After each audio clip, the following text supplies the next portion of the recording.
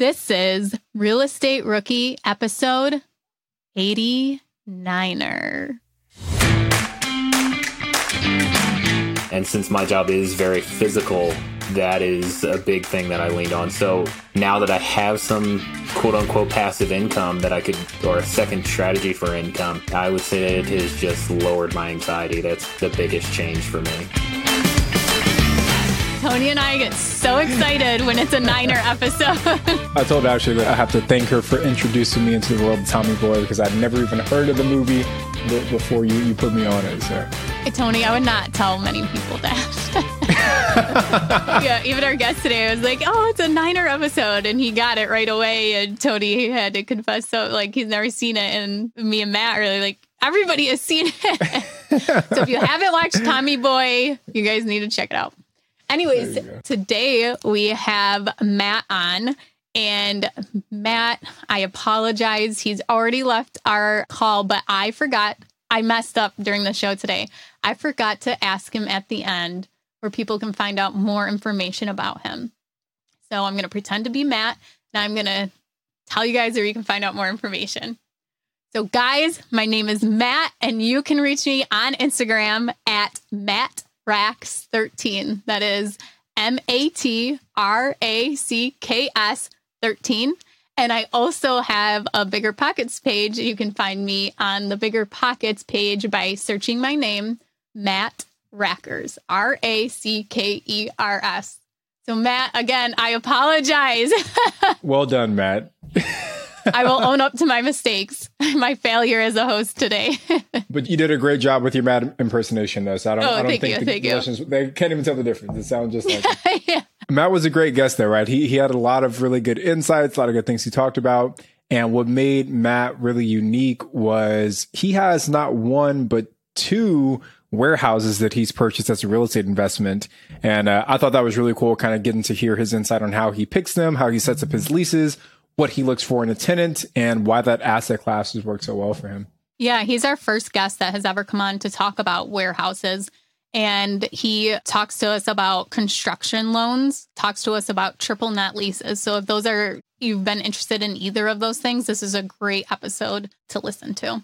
So before we bring Matt on, make sure you guys are subscribed to our YouTube channel, and please give us a like and leave a comment below if you also do any kind of commercial leasing, such as warehouses. Are current interest rates making you depressed about cash flow? What if it didn't have to be that way? Rent to Retirement has 2.99% seller financing available on turnkey properties. You heard that right. That's a seller financed 2.99% interest rate where the average cash flow is over $900 per month. They also have options where you can put as low as 5% down on multiple investment properties with no PMI. Rent to Retirement is the nation's leading turnkey investment company that understands what it takes to be successful in today's dynamic real estate market. Their reputation speaks for itself with more 5-star reviews than any other company on the Bigger Pockets website. Rent to Retirement offers fully turnkey properties that are newly built or renovated, leased and managed, allowing you to invest with confidence in the markets that offer the best returns. To learn more, visit renttoretirement.com. That's renttoretirement.com. Or text REI to 33777. Again, text REI to 33777. Remember when you had to pay to get a lead's phone number? It was like the dark ages until Deal Machine made skip tracing a thing of the past. Now, with your Deal Machine plan, you'll get unlimited access to phone numbers and contact information for no extra cost. That's right, get high quality, reliable information trusted by leading financial institutions, all fully compliant with the federal Do Not Call list. Explore over 150 data points, including age, gender, marital status, occupation, and a ton more. Trust me, this is the data you need for off-market deals. With new filters, people flags, and color-coded phone numbers, lead management just got a ton easier. Ready to step up your investing game? Sign up for a Deal Machine plan today and gain immediate access to this unlimited treasure trove of contact information and phone numbers. Just head to DealMachine.com/BP. Transform your lead generation and deal-making strategies with Deal Machine. Sign up today and start exploring the unlimited possibilities at DealMachine.com/BP.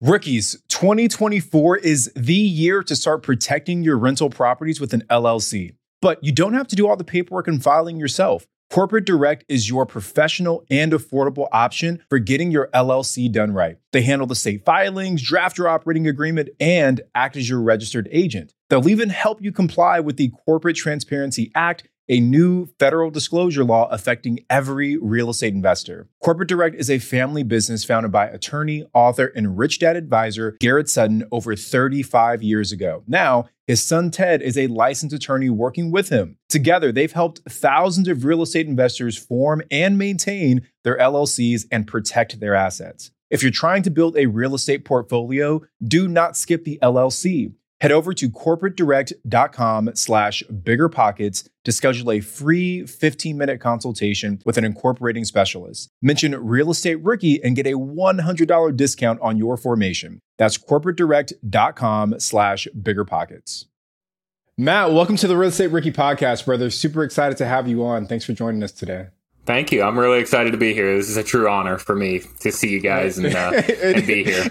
It is an honor for us as well. You got it right the first time, Matt. So we're honored for you to be here as well, man. So we'll get into your story in a bit here, but I guess just tell us a little bit about yourself, Matt. What's your journey been like and what got you started in real estate investing? Sure. So short story, I am a small business owner in mid-Missouri, took over a family business here. And it's pseudo construction. We build office furniture and cubicle systems. So very niche thing. But got started in real estate investing. I always say that my house is actually our first deal, just because we kind of did a flip and live, if you want to call it that. And then that just kind of gave me the bug. So I studied on it for 3 years, basically almost, before I finally made the first jump. Ended up buying a couple of warehouses and a few other properties, residential properties now as well. Yeah. Can you give us an overview, Matt, of your current portfolio? How many deals, Sure. How many units? Yeah, sure. So we've got the 2 warehouses. I live in Columbia, Missouri. We've got my father and I own 2 warehouses in Jefferson City, Missouri. And then I've got 2 duplexes here in Columbia, Missouri. And I've just got my 3rd duplex under contract. I got a out-of-market deal a couple of weeks ago under contract. Awesome. Very exciting. It is. I'm excited to learn about these warehouses. But before we get to that, what was so great about that live and flip that made you want to keep going with real estate? Yeah, so we started, my wife and I were just looking for houses. We were looking for a place to live. We had been saving money for a house, living in my grandmother's basement, actually. And then that house needed to sell, and we wanted to move to Columbia from Jeff City. So we were driving around looking for a place to rent, actually. Drove past a house that we saw had all new siding and all new windows. So we just stopped in to see what was going on because I was curious.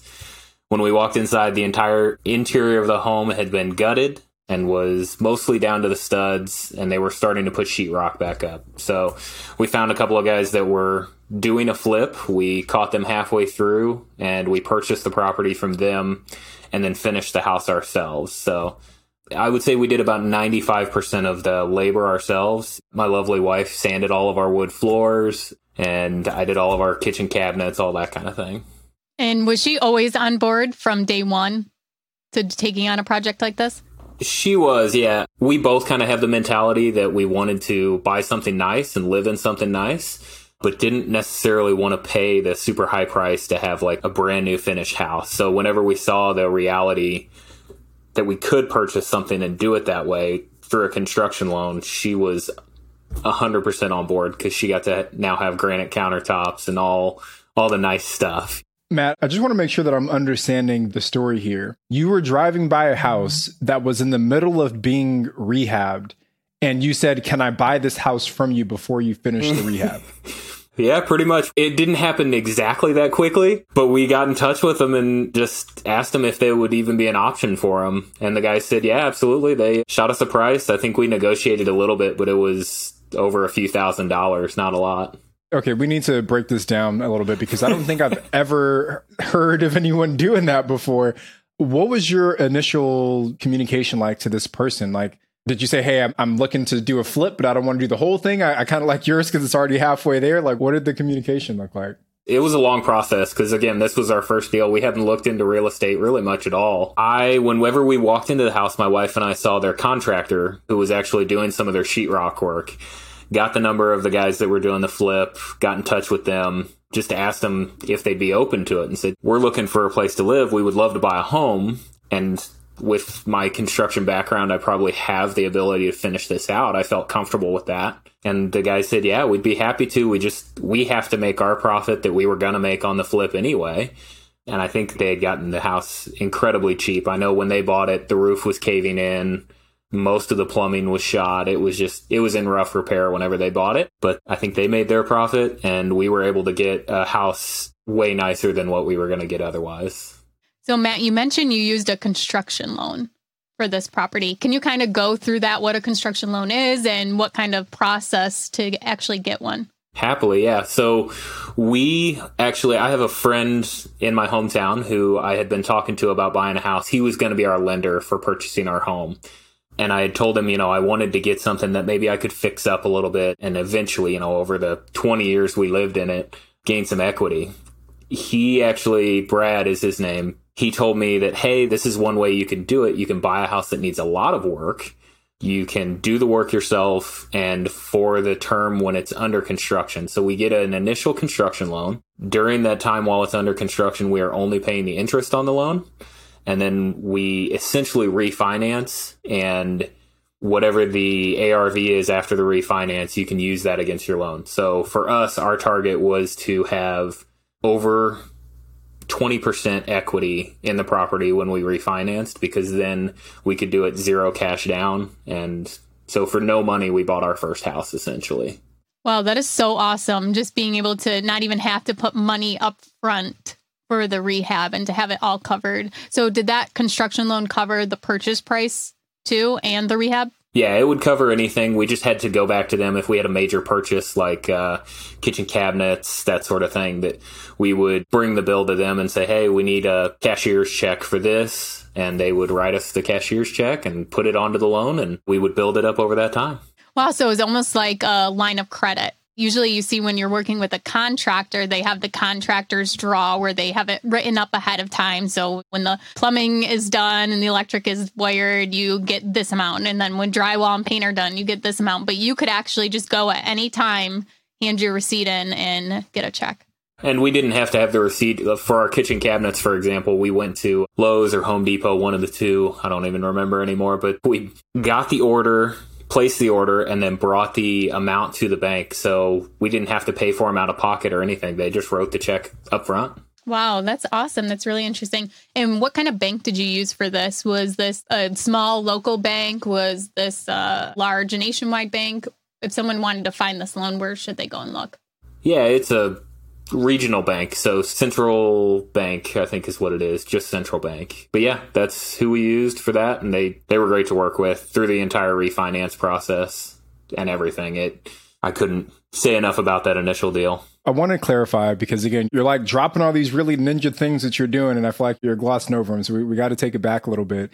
So just to clarify, you're saying that this bank, this regional bank that you used, they funded 100% of the purchase price of this property plus 100% of the rehab, as long as you were able to reach, like, your total cost didn't exceed 80% of the after repair value. Is that correct?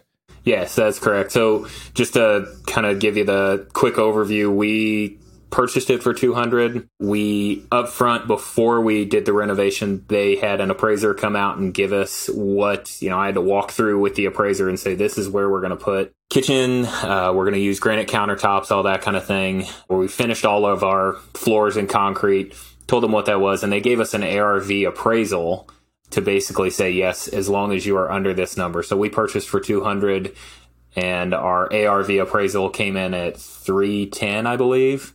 So we already had, I think we ended up using another $20,000 on the reno. So we had a ton of equity as soon as we closed on the property. Matt, just also want to clarify, when did this happen? Was this like in 2004 when it was the wild, wild west of lending? No, I wish. This was 5 years ago.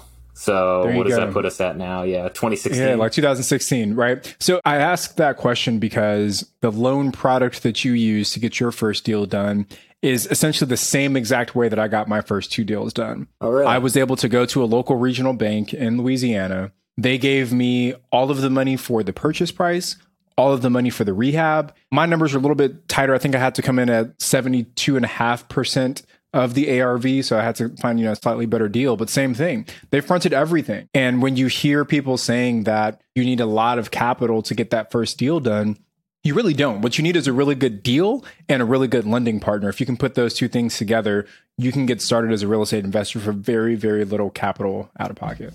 Absolutely. Yeah, it's out there. You just have to be somewhat creative and think outside the box. Matt, even though you did no money out of pocket, did you have reserves in place? Did you have savings? We did. And what amount was that? When someone goes to do a loan like this, what would you recommend for them to be comfortable with having an amount of reserves? Yeah, so we, my wife and I had been saving up for a couple of years to buy a house, not knowing that this even existed. So we had, I think, $20,000, and we were looking at that as a potential down payment for us. We were just excited to be able to essentially use that. So we used some of that during the rehab, and we saved, I think, $10,000 to $15,000 of it just as reserves because it was a fresh flip. So we knew that something could potentially go wrong. It's good to always have those reserves in place. And I'm glad you brought that up, Ashley, because you're right. Even if you don't have a lot of money to get started, you want to have a little bit of cushion to make sure in case things go wrong. Oh, yeah. Matt, one more follow-up on the bank that you used. You said this was a regional bank. What was your relationship like with the banker? Like, was it you had to call a 1-800 number and you had to hit a bunch of buttons to get through to somebody? What was the relationship like?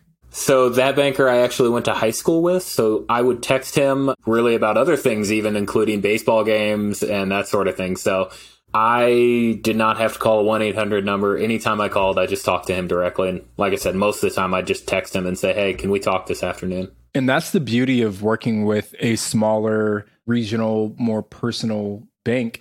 It was the same thing for me with my first 2 properties as well. Like I would text the loan officer at that bank and say, hey, here's what's happening next. And we had a very kind of comfortable and casual relationship with each other. So you don't get that per se when you go to Bank of America or Chase or some of these other big national lenders. So for the real estate rookies that are looking to break into the world of real estate investing and want something that's a little bit more flexible in terms of loan products, you're usually going to find something better if you go with like a local credit union or the kind of local regional banks.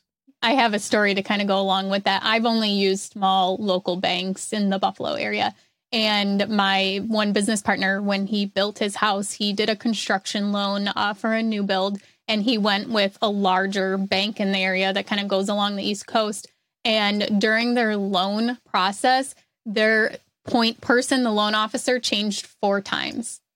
And each time the new person came into the position, that person would be lost on the file, ask for the same information over again. And I mean, it took them like 6 months, I think, just to get to the first closing, just because it changed hands so many times. So that's something to, when you're going and finding lenders, even ask, what's your turnover rate here? And will I be working with the same person? Because it makes it so much easier when you have that relationship with that person and you're on the same page and everybody knows what's going on.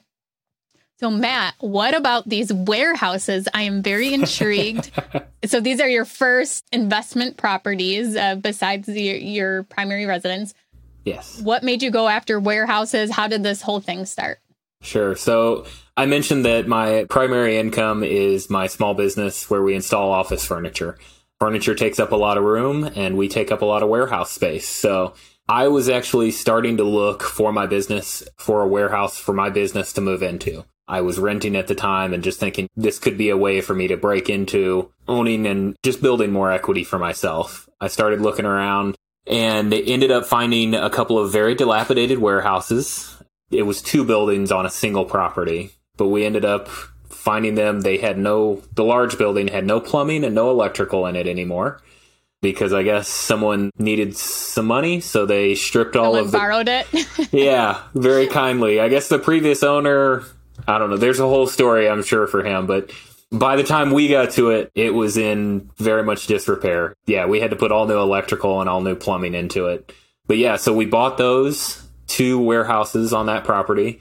The small warehouse had a tenant in it already. And after I realized what I was going to be able to get in rent, just really didn't make sense for me to move my own business into it. I would actually have been losing money by moving my business into it. Can we talk a little bit, Matt, about how you analyze a warehouse? Yeah. I have no idea where to start with something like that. So hopefully you can educate us on what that due diligence process looks like. I will try. So obviously I've got a little bit of background in renting my own warehouse that I operate out of. So I was using that just as a buffer. It's right down the street. The two are, I think, 2 miles apart, roughly. So I use the square footage. That's primarily what warehousing is based off of whenever you look at rental value. You have a couple of different aspects as far as quality. If you want to say like A, B, and C quality warehousing, A quality would be completely conditioned as far as air conditioned, heated, insulated, and that sort of thing. B class would be maybe insulated, but not air conditioned. And then C class would just be a metal building that keeps the rain and snow off of things. And all 3 of those come at different rental values per square foot and different purchase values per square foot. So in all honesty, I didn't know a ton about warehousing whenever I purchased this. My father and I bought these warehouses together, and I have another friend in my hometown who owns a lot more warehousing than I do. So I just reached out to him and said, hey, can you educate me some? Can we get together? I even walked him through a couple of the different warehouses we were looking at, and he told me, this is the different types. This is how much you can rent it for per square foot. And this is what you could potentially sell it for per square foot too. Got it. So it was the rent per square foot was the main metric that you looked at in order to analyze these deals. Now, what about the expenses? When you're renting to a typical long-term tenant and, single family duplex, triplex, you as the owner are responsible for most of the repairs that need to be completed. But I know in my old W-2 job, I was actually a warehouse manager. I ran a network of warehouses across North America. So I know that we as a tenants were responsible for most of our maintenance and repairs in relation to the property. It's called the triple net lease.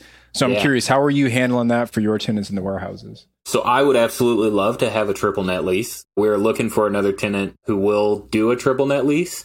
Right now, we've got a single net lease on the large building. So when I say that, they are covering the utilities, but they are not covering the taxes, insurance, or upkeep of the building. That all falls on us as the owner. I think triple net lease is probably where I'm looking to move into next. But for right now, we've just got single net leases and trying to continue to build that. Just to recap for everyone, a triple net lease is where the tenant pays the insurance, the property taxes, and does the repairs and maintenance on the property. Sometimes, though, this can exclude the exterior maintenance. I have one property that I manage that the roof or the siding or the parking lot, that's still the property owner's responsibility. But for a triple net lease, it would be those 3 things and your rent is kind of prorated to work that in. So someone who does have a triple net lease, they're going to be getting less rent, but also you don't have to worry about paying those other things too. It's interesting to me that the parking lot seems to be the thing on a triple net leases that I'm finding. They don't want to upkeep the parking lot, but don't want to fill potholes. Yeah, exactly. This one time for that property, I had to stripe the parking lot. Me and my friend went and we actually did the striping because we were getting ridiculous quotes. So we bought this, I think, $80 push gadget off of Amazon, and we put the spray paint can in it, and then you just push it along, and we striped the whole parking lot. It was actually pretty satisfying drawing the lines. But so all of our real estate rookies, now if you ever need a parking lot striped, Ashley's the person to call. Just send her a message on Instagram, and she will be at your parking lot in due time. Or Matt, just go on Amazon and pay $80 for the kit. Yeah. Matt, I got one follow-up question. Another thing that you see with the kind of industrial real estate is longer term leases as well. Yeah. I know, again, in my W-2 life, we signed 5-year leases for a lot of our properties. Is that typical to what you're seeing with your warehouses, or is it something different in your specific market? It is. That's primarily what we're going after. We will sign a 3-year lease, and with our current tenant in that large building, they're doing just 8-month lease or 7-month lease. They're just kind of extending. And until we get somebody who's signing a 5-year lease, we're just allowing that because it's nice to not have a vacant property. But yeah, the 5-year leases are one of the big reasons I'm still looking heavily into commercial investment properties, just because I'm looking at this as a passive income strategy for me. I do still have my primary business, and that passive thing, as far as a 5-year lease, makes it just perfect for me.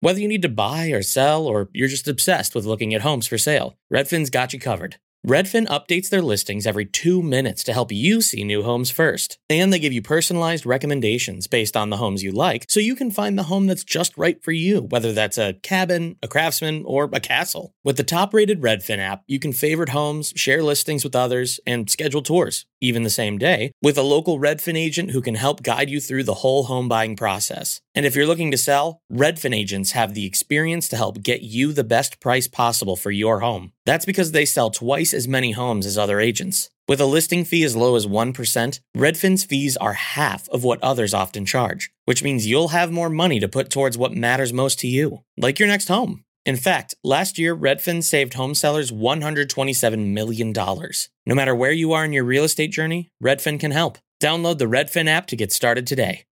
This show is sponsored by Airbnb. Did you know that a long time ago, before I ever started my real estate business, I turned one of my first primary residences into an Airbnb? And that's the extra income that I needed from Airbnb that gave me the confidence to go out and work for myself and eventually quit my 9-to-5 job. And now I have dozens of Airbnbs all over the country. I've even partnered up with the old David Green on a recent property in Scottsdale to take our portfolio to the next level. And of course, we host it on Airbnb. But you don't need to be a full-time real estate investor to start on Airbnb. As a matter of fact, I was self-managing 10 properties while working my 9-to-5 job, so I know anybody can do it. Think about it this way. You're looking for extra income and going on a vacation. Wouldn't it be great to rent out your space and let your property pay for itself while you're gone? I did this one time. I pitched my wife and my roommate, because we were house hacking, on the idea of renting out our home, and it paid for all of our expenses on a trip to Mexico City. So go and give it a try. It might just change your life, just like it did mine. And I really do mean that. Your home might be worth more than you think. Find out how much at airbnb.com/host.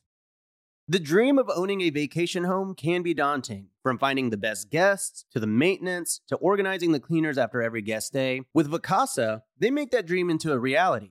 As a full-service vacation home management company with vacation homes in key destinations across the U.S., they know a thing about how to make owning a vacation home easy and profitable. On top of proactive property maintenance visits by professional local teams, a hospitality-driven booking platform, and around-the-clock support, Vacasa earns homeowners an average of 20% more revenue from their vacation homes. Vacasa is always thinking of ways to simplify the vacation home owning experience by putting your home to work for you. If you're looking to make more from your vacation home, work with the reliable property manager, and finally have peace of mind, partner with Vacasa at vacasa.com/biggerpockets. That's vacasa.com/biggerpockets.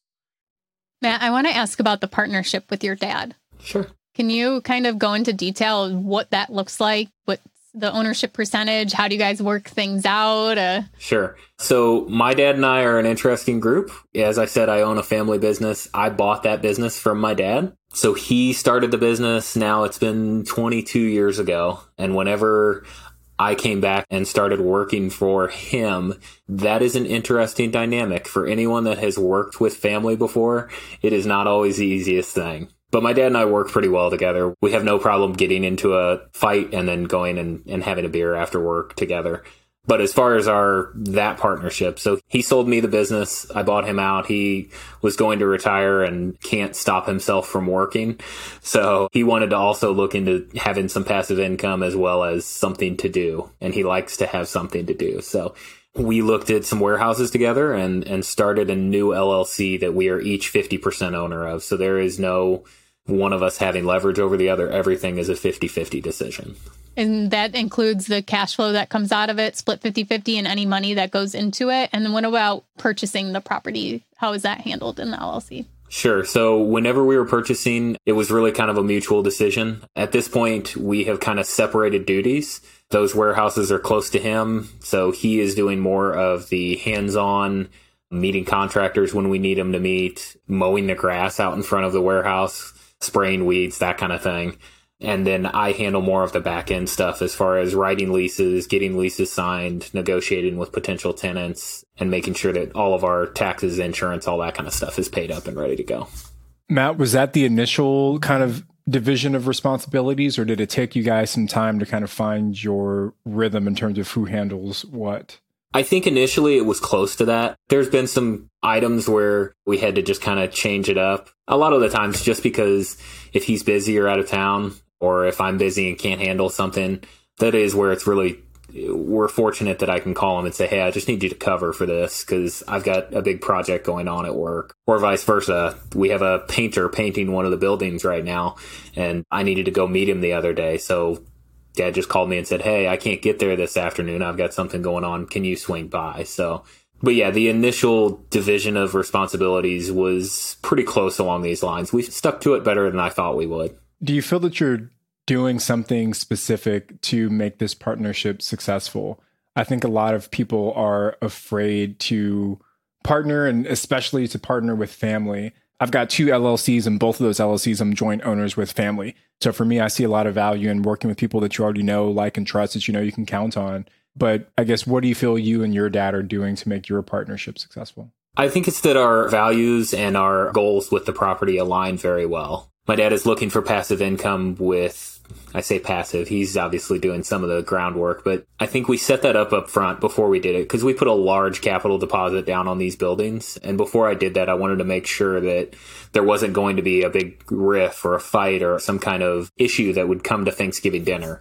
So we set up, I went through and even wrote out a, not an org chart, but just our documents for setting up that LLC, and put in some different things as far as, like, one of them was joking and our lawyer got a good kick out of it. I added that if either one of us dies and the other one is a suspect, that I don't even know how I worded it, but because we have been known to fight from time to time and both of us are very bullheaded. But yeah, no, we set it up and try to make it so that it's fun for us still. It's something that the two of us can get together and enjoy together rather than just being something we might fight about. I think that a lot of people get hung up on putting into the operating agreement the duties and responsibilities, which you should. You definitely should do that. But you should be flexible. Just like how you said, you and your dad help each other with their tasks. And that's the same with my one partner and I, where if I can't go to a property, I just call him, and you don't get mad. You don't say, oh, I've been doing so much more of the work than my partner has. You work together. And that's where you really want to find a great partner. They're not going to be like, nope, my job is bookkeeping. That's all I do. I can't go and meet a contractor. So when you are finding that right partner, make sure they are willing to do other tasks if you need to, and let them know that you're willing to do some of their tasks if you need them to. Yeah, I think the flexibility is super important. Matt, I want to add one thing, because you kind of touched on this as well, is that you kind of put together an org chart. And I think that is a great way for any partnership to kind of get off on the right foot. Like, even if it's just the two of you, there are still multiple hats that each of you will need to wear. And as we were building Alpha Geek Capital, which is our team for all of our short-term rentals, that was one of the first things that I did. We had a marketing function, we had an operations function, and we had a finance function. And there were different hats that each of us had to wear within those 3 different functions. And there was only 3 of us, so each of us had like our names next to like 4 or 5 different positions. But it was very clear for us on who was responsible for what actions in the business. And it really reduced a lot of the friction and any potential tension, because we all signed up for, at the beginning, these specific duties and responsibilities. And now as we're starting to scale, it's easier for us to start plugging other people into these positions because we've clearly defined what the expectations were up front. So I'm glad that you mentioned that for you and your dad as well. And Tony, you use a software that's similar to Asana. I don't remember what you use, but you have it set up so that everybody's in contact and they know what their job duties are. And you can go through and you can see who's completed what. What is the one you use? It's called Wrike, WRIKE. So yeah, very similar to like Asana or Monday.com, but that's what we use to kind of keep everyone on the same page. So Matt, tell me about, so you hear tenant horror stories. Tenant plugged the toilet and there was a kid's toy stuck down there or whatever. Are there any kind of horror stories that come with warehouses? I mean, are you ever worried about what people are actually storing in there? Not for the most part. There are some, like, aspects of it where we're concerned about when you get a call from a tenant and you have a gas leak, and we've got 3 large propane heaters that pump out an incredible amount of heat. So if there's a gas leak, we were really, not if, but when there was a gas leak, we were really concerned about it. But as far as people storing stuff in there, we make it pretty clear up front. We've had a few different tenants kind of come and go. And before they're going to store anything in there, we have an item in our lease. What are you going to use the property for? And we make them fill that out. So we kind of check on the business before they move in, so we don't end up with somebody trying to store liquid fuel or anything wild like that in there. What about any awful maintenance calls or anything like that? Like, what would be a bad maintenance call on a warehouse? The roof is leaking. We've had a lot of roof issues with one of the buildings in particular. We have a funny story. We had a big hailstorm come through. And when I say big, it was grapefruit size hail, like over softball size. It was massive. It's the largest I've ever seen. And for about 6 months after the storm, you could still see dents in the gravel and dirt around the buildings where the hail had hit. Oh my God, jeez. That was a big one. We had to do an entirely new roof. And like I said, my business is located about 2 miles down the road. So it knocked out the roof on where I keep all of my stuff, as well as all 8 of my vehicles parked outside, got completely demolished. That was not a fun moment when we first found out about that big old hailstorm. Yeah, I can imagine. Yeah, it turned into a good thing. We had a large insurance claim on it and ended up getting an entirely new roof out of it. So it turned into a great thing. But yeah, that was a scary morning. Matt, let's transition here to your duplexes then. Yeah. So you've done live and flip, you've done commercial property, now you're to residential duplexes. So how did they come about? Yeah, so I was looking at residential throughout. My dad and I had purchased the commercial buildings, and they're great, but I always just felt like residential was something I wanted to test the waters with. I've been listening to Bigger Pockets, like I mentioned early on, for a long time. I've heard every episode of The Rookie Show, a few of them more than once, and then I have also listened to, I think, 98% of the OG podcast as well. So obviously a lot of what you guys talk about is residential properties, and I felt like that was something I needed to touch into and just get to know. So yeah, I started in that at the very end of 2020, very beginning of 2021. Great. And how did you find your first deal then? Kind of walk us through the whole purchase, give us some of the numbers on that duplex. Sure. So the first one I actually bought on an auction. So it was on an auction site, a local auction company selling it. I had just been touring a few of their properties and saw this first one, thought it was going to be great. And it was kind of a unique duplex, being that each side of the duplex is a little over 3,000 square feet. So yeah, the whole building's about 6,000 really square big. feet. It's huge. And it had a tenant living in it at the time on one side, and then the owner was living in the other side. She had it set up so each side has 2 kitchens, upstairs and downstairs. So anyway, I found it through this auction company, was watching the auction, and I was actually bidding on the property itself. My wife may not like to hear this. While we were at the hospital and she was having our first son, I was actually watching the auction, like in between him sleeping. I would get on my phone and be like, oh, okay, it's still under 200,000. So I placed a couple of bids while we were there. I think the auction actually closed after we left the hospital, but I did end up winning that auction, and the sellers didn't agree to my price. So we had to go through and negotiate that after the fact. What was that negotiation like? So they say, we're not taking that bid, and then they give you a chance to go even higher? Yeah, so I was super disappointed. When I saw I won it, I got super excited. So as far as to give you some of the numbers, if you want to go through that, each side of that duplex, I knew I could comfortably rent for $1,500 a piece. I was pretty confident that I could raise that after doing a little bit of renovation, because it still had carpet in the kitchens and bathrooms. Yeah, it was not the prettiest. But so I saw a value of the property being well over $300,000. And I closed the auction at $210,000. That was my winning bid. They did not accept it, and we went back and forth a few times. They wanted $300,000. I wanted closer to $250,000, and we ended up settling at $270,000 was my purchase price. And the numbers still worked for you, obviously, at that price. Yeah, the numbers worked great for me at that. I knew I could renovate it and up the rent pretty significantly, which we now have done. and we're now getting $1,800 per side with the renovation. Yeah, I saw the value there. The appraiser didn't exactly see the same value, but I think after a little bit now, my bank is all on board. They think it's great. And Well, go into that for us to please elaborate. okay, so the bank's appraiser, they send this appraiser out to the property to tell us what it's worth. Like I mentioned, there's not a lot of duplexes that are 3,000 square feet per side. So he had a really hard time actually finding comps in the area. So he ended up giving me an appraised value, and after renovation appraised value, because I was going to do a construction loan on this one as well.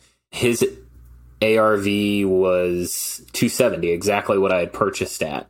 So I went back to the bank and was like, obviously this isn't going to work. You guys are going to want 20% down. And at that, I can't do that. I don't think this is valid. And I actually got a chance to speak with the appraiser. And he said, mainly, I had nothing to compare it to. So I had to request a second appraisal. And I got to speak to that appraiser while she was doing the process of it. I saw the value of the property coming in at $340,000. She didn't feel comfortable with comps, but we did end up getting a $18,000 valuation after she went through and actually saw mainly the rent value coming through. That was what actually gave me the valuation that I needed. That's a really illustrative point, Matt. I'm glad you brought that up about challenging an appraisal, right? Appraisals are part art, part science. It's not like there's some machine scan that goes over the house and spits out this automated number. It's someone who's living, breathing person that has subjective beliefs that's providing this appraisal. And sometimes they get it wrong. Yeah. So kudos to you for having the courage as a relatively new investor to say, hey, I know that the market can support a higher ARV, and then going back and pushing for it. I guess one question I want to take it back a little bit. Your process for analyzing the warehouse, you kind of told us what that was. It was kind of based on the price per square foot. How does that compare with your process for analyzing this duplex? Like, I know you said you saw the potential, but what numbers, what data did you look to say, okay, this is a good deal for me? I would say the two are very separate. I think when I'm looking at residential properties, I'm looking at that and trying to look in the area of what people can rent for. I know my market pretty well here in Columbia. Like I said, I've been studying it for about 3 years just because I wanted to be comfortable. And I knew looking at what else was out there was really nothing else out there that had that kind of square footage and a secondary kitchen. So I'm able to rent to, with that property, people who have multiple families living in the same home. Due to zoning, it can't be unrelated people. But if we have somebody who has their parent that wants to live with them, they can live in the basement and their parent can live upstairs, or vice versa. And both of them have a kitchen. So I knew that value was going to be there because there are just a couple other properties in the area that had that same kind of opportunity for people. And the rent value just dictates it based on those other properties. Yeah, I love using the surrounding market as a way to inform your decisions as a real estate investor. And one of the best things a new rookie can do is exactly what you did, is spend a lot of time getting to know your market. And once you analyze enough deals and you're choosing and your chosen city and your chosen neighborhood and your chosen zip code, you start to get a really good kind of natural familiarity with the market to know, okay, hey, a house at this size with this many bedrooms is going to rent for this much, or a house in this condition with these features is going to rent for this much. And it gives you a little bit more confidence as you start to go out there and make deals. So thank you for sharing that, Matt. I love that approach. I want to take us to our next segment, which is the mindset segment. Now, you mentioned that you were in education mode for about 3 years. What were some of the expectations you had about becoming a real estate investor that turned out to be untrue, that just didn't quite match up with what the reality is of being a real estate investor? I would say my initial look at being a real estate investor was, I was under the impression that it was just 100% passive. You give somebody a few $1,000s, you give that to a bank, you hand it off, and you forget it exists, and you just get a check every month. That's obviously not the case. I have a property manager, and she does a wonderful job, but there are still aspects that I need to be involved in. It's certainly not as time-consuming as my day in, day out at work, but as far as thinking that it is 100% passive and just hands off, that was definitely false. I can really relate to that because I thought the same thing when I gave everything over to a property management company. And I was like, wow, this is great. And then it was like, okay, I get these emails like they need my approval on this, or they need to know where this water shutoff is, or all these different questions that came in. And it's probably been a little over a year now. And still, I don't feel like it's passive, but definitely a lot better than being the hands-on property manager. But that was eye-opening to me too, because I expected it to be a lot more passive. Oh, I was going to ask you, so you've made the switch. I haven't ever actually managed my own properties, but I'm buying in my own area specifically so that if in the future, if something goes wrong with my property manager, or if the market tanks and I need to be able to take over it, I could do that. Would you ever go back to managing your own properties? I did try that. I thought, you know what? Okay. I can do this again. Like, I took a year off. So last September, I purchased a property and I hired like a property manager to work under me.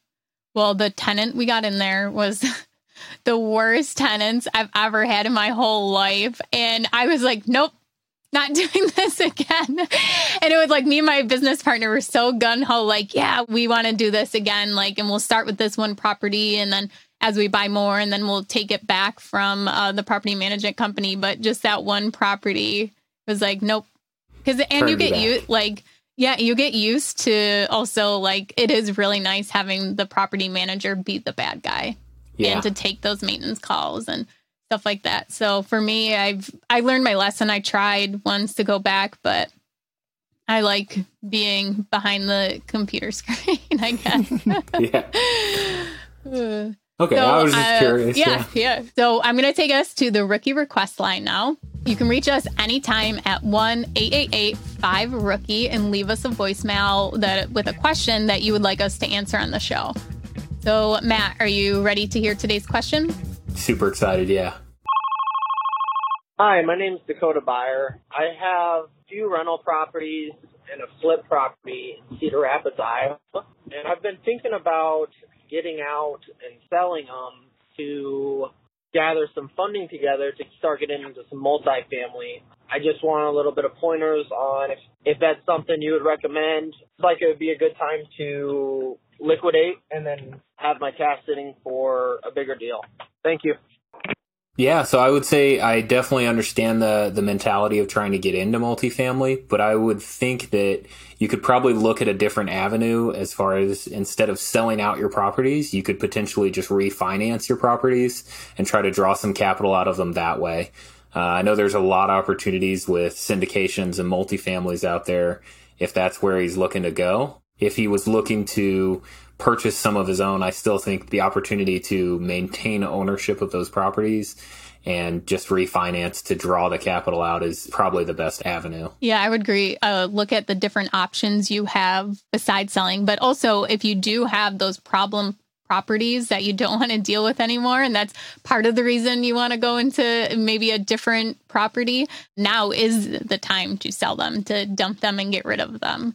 I just put a property up for sale that I got in a portfolio deal. I bought it for $17,000 and the seller told me I couldn't get the golden goose unless I took this other property with it. And so I held it for 3-4 years and it just sold. It sold within 3 days for $10,000 over asking. I had 4 offers. Yeah. So now if you do have a problem property and you want to get rid of it, now is the time to do that. But just to sell, to upgrade your properties. And if you do decide to do that, look into a 1031 exchange too, so that you're not paying taxes on that gain from the sale and you're rolling it over into a new property. I guess I can take us down to our Rookie Rockstar. So again, for those of you that aren't in the Real Estate Rookie Facebook group, make sure you join. We're at like 30,000 people in the Facebook group now and lots of active and engaged members in the group. But today's Real Estate Rookie Rockstar is Kel Delaney. And I've actually spoken to Kel a couple of times, but he closed on not 1, but 2 cabins in the Smoky Mountains in Tennessee. Both of them will be short-term rentals. He actually kind of picked up on the idea from listening to the Real Estate Rookie podcast and hearing a bit of my journey and educated himself outside of that. So it's always cool to kind of see someone listen to the podcast and take massive action. But he says, since January 2020 to now, I went from 1 single family rental to now having a $2.1 million portfolio of 3 long-term rentals and 4 short-term rentals. So he is absolutely killing it. So big kudos to Kale for making a lot of progress. So you guys are in the Facebook group, make sure you guys give him some love as well. That is awesome, Kale. Congratulations.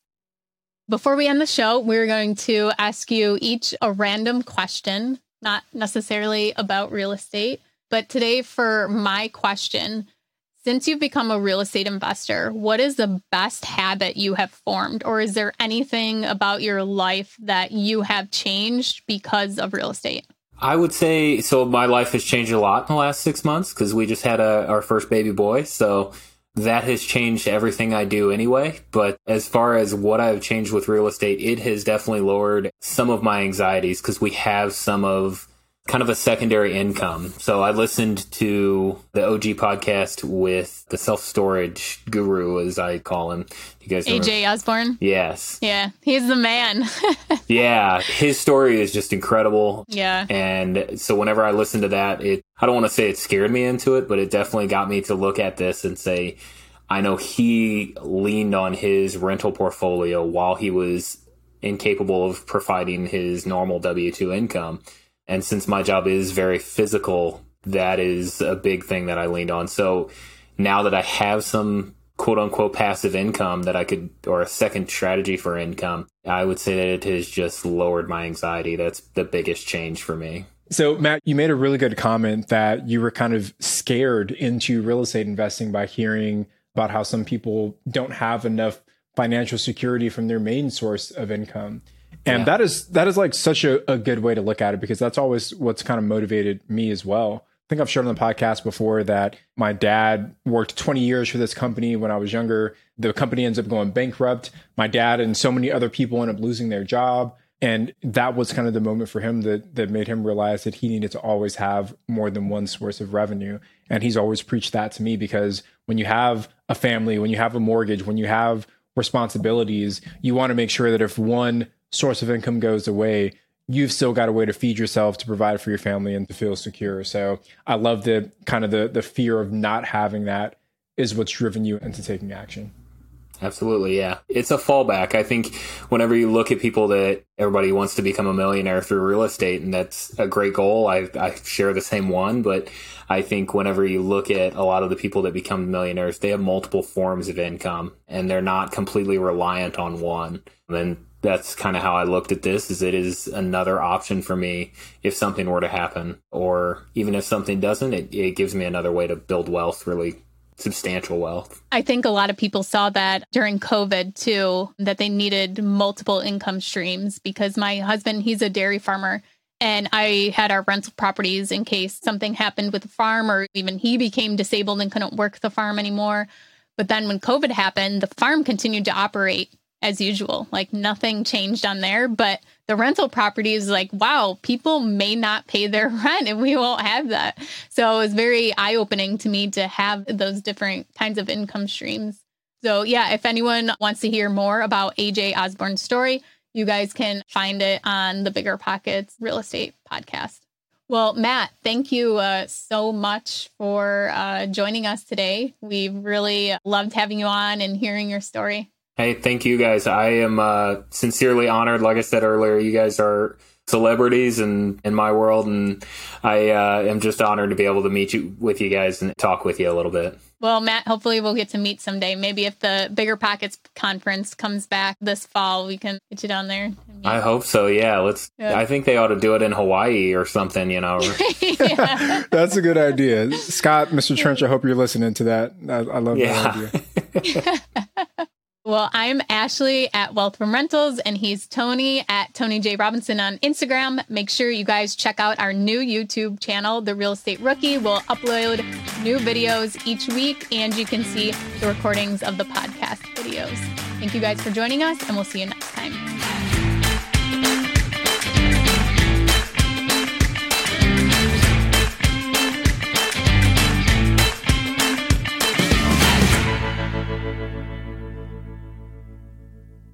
The market is changing and finding your way can be tricky. Rates shift, headlines whirl, but your goal hasn't changed. You want financial freedom. And the best investors know it's not about timing the market, it's about time in the market. If you're ready to get into the real estate investing game or take your game to the next level, finding an investor-friendly agent is your next step. With BiggerPockets Agent Finder, you can find the right agent in minutes. Just head to biggerpockets.com/deals, enter a few details about what and where you want to buy, and boom, instantly match with an investor-friendly agent who fits the bill. These local market experts can help you navigate the neighborhoods, analyze the numbers, and take action with confidence once and for all. There's free resources only available at biggerpockets.com/deals. Get an agent, get the deal, and get closer to financial freedom at biggerpockets.com/deals. That's biggerpockets.com/deals to find your investor-friendly agent today.